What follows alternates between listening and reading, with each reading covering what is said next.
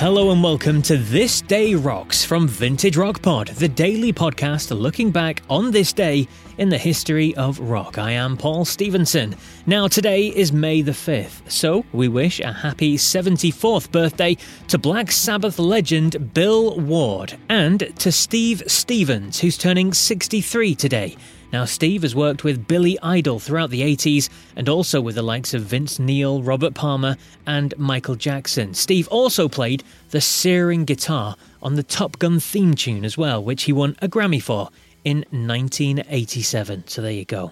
And speaking of 1987, the big story of the day is about the song that was number one on the Billboard singles chart on this day in 1987. Yes, on this day in 1987, British group The Cutting Crew was sitting pretty on top of the chart with Died in Your Arms Tonight. It turned out to be a huge hit for the band, especially in North America, where it didn't just top the chart in the US, but also number one in Canada too. It didn't quite reach those heights here in the UK, but it still went top 5, so not bad. Now, Cutting Crew were the first group Richard Branson signed to his new Virgin record label, and I interviewed Cutting Crew singer, songwriter and all-round main guy Nick Van Eede, and he told me all about those parties that Richard Branson held. Now, you can hear those stories on a previous Side 2 episode of Vintage Rock Pod. Just circle back through the catalogue. But anyway, in this clip for you now, talking about the hit song, I started by asking Nick about the song title itself. Died in Your Arms, brackets, I just. So, why the brackets? Do you know, I don't think I've ever been asked that in 25 years. Why the brackets? I don't know why, but I do know that it turned into a bit of luck with us because Between a Rock and a Hard Place was a hit as well.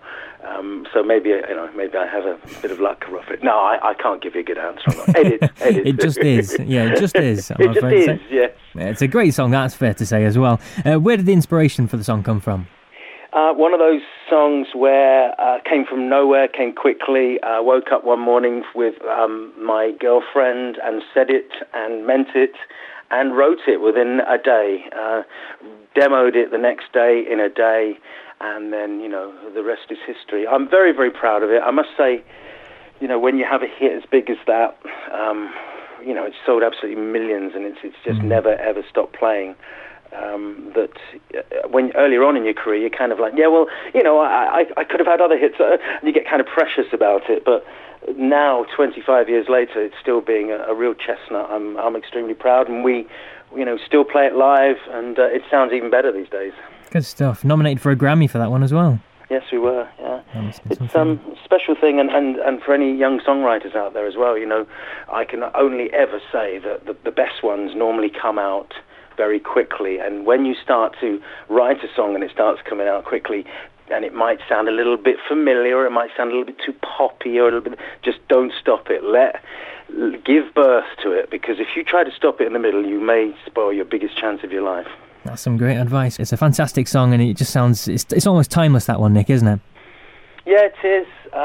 It's got something about it, I guess. I think probably the song itself in its rawest bones is pretty special, but the way we recorded it, we just captured that kind of tingly thing, I was just thinking of your listeners up there in Scotland, it always makes people go, Nick Van Eede from Cutting Crew there. That's it for May the 5th then. Don't forget to subscribe to Vintage Rock Pod so you don't miss any further This Day Rocks episodes. I'll be back tomorrow talking about the song that was voted the UK's favourite single of all time by the Guinness Book of Hit Singles. What do you think it could be? Well, find out tomorrow. Till then though, take care.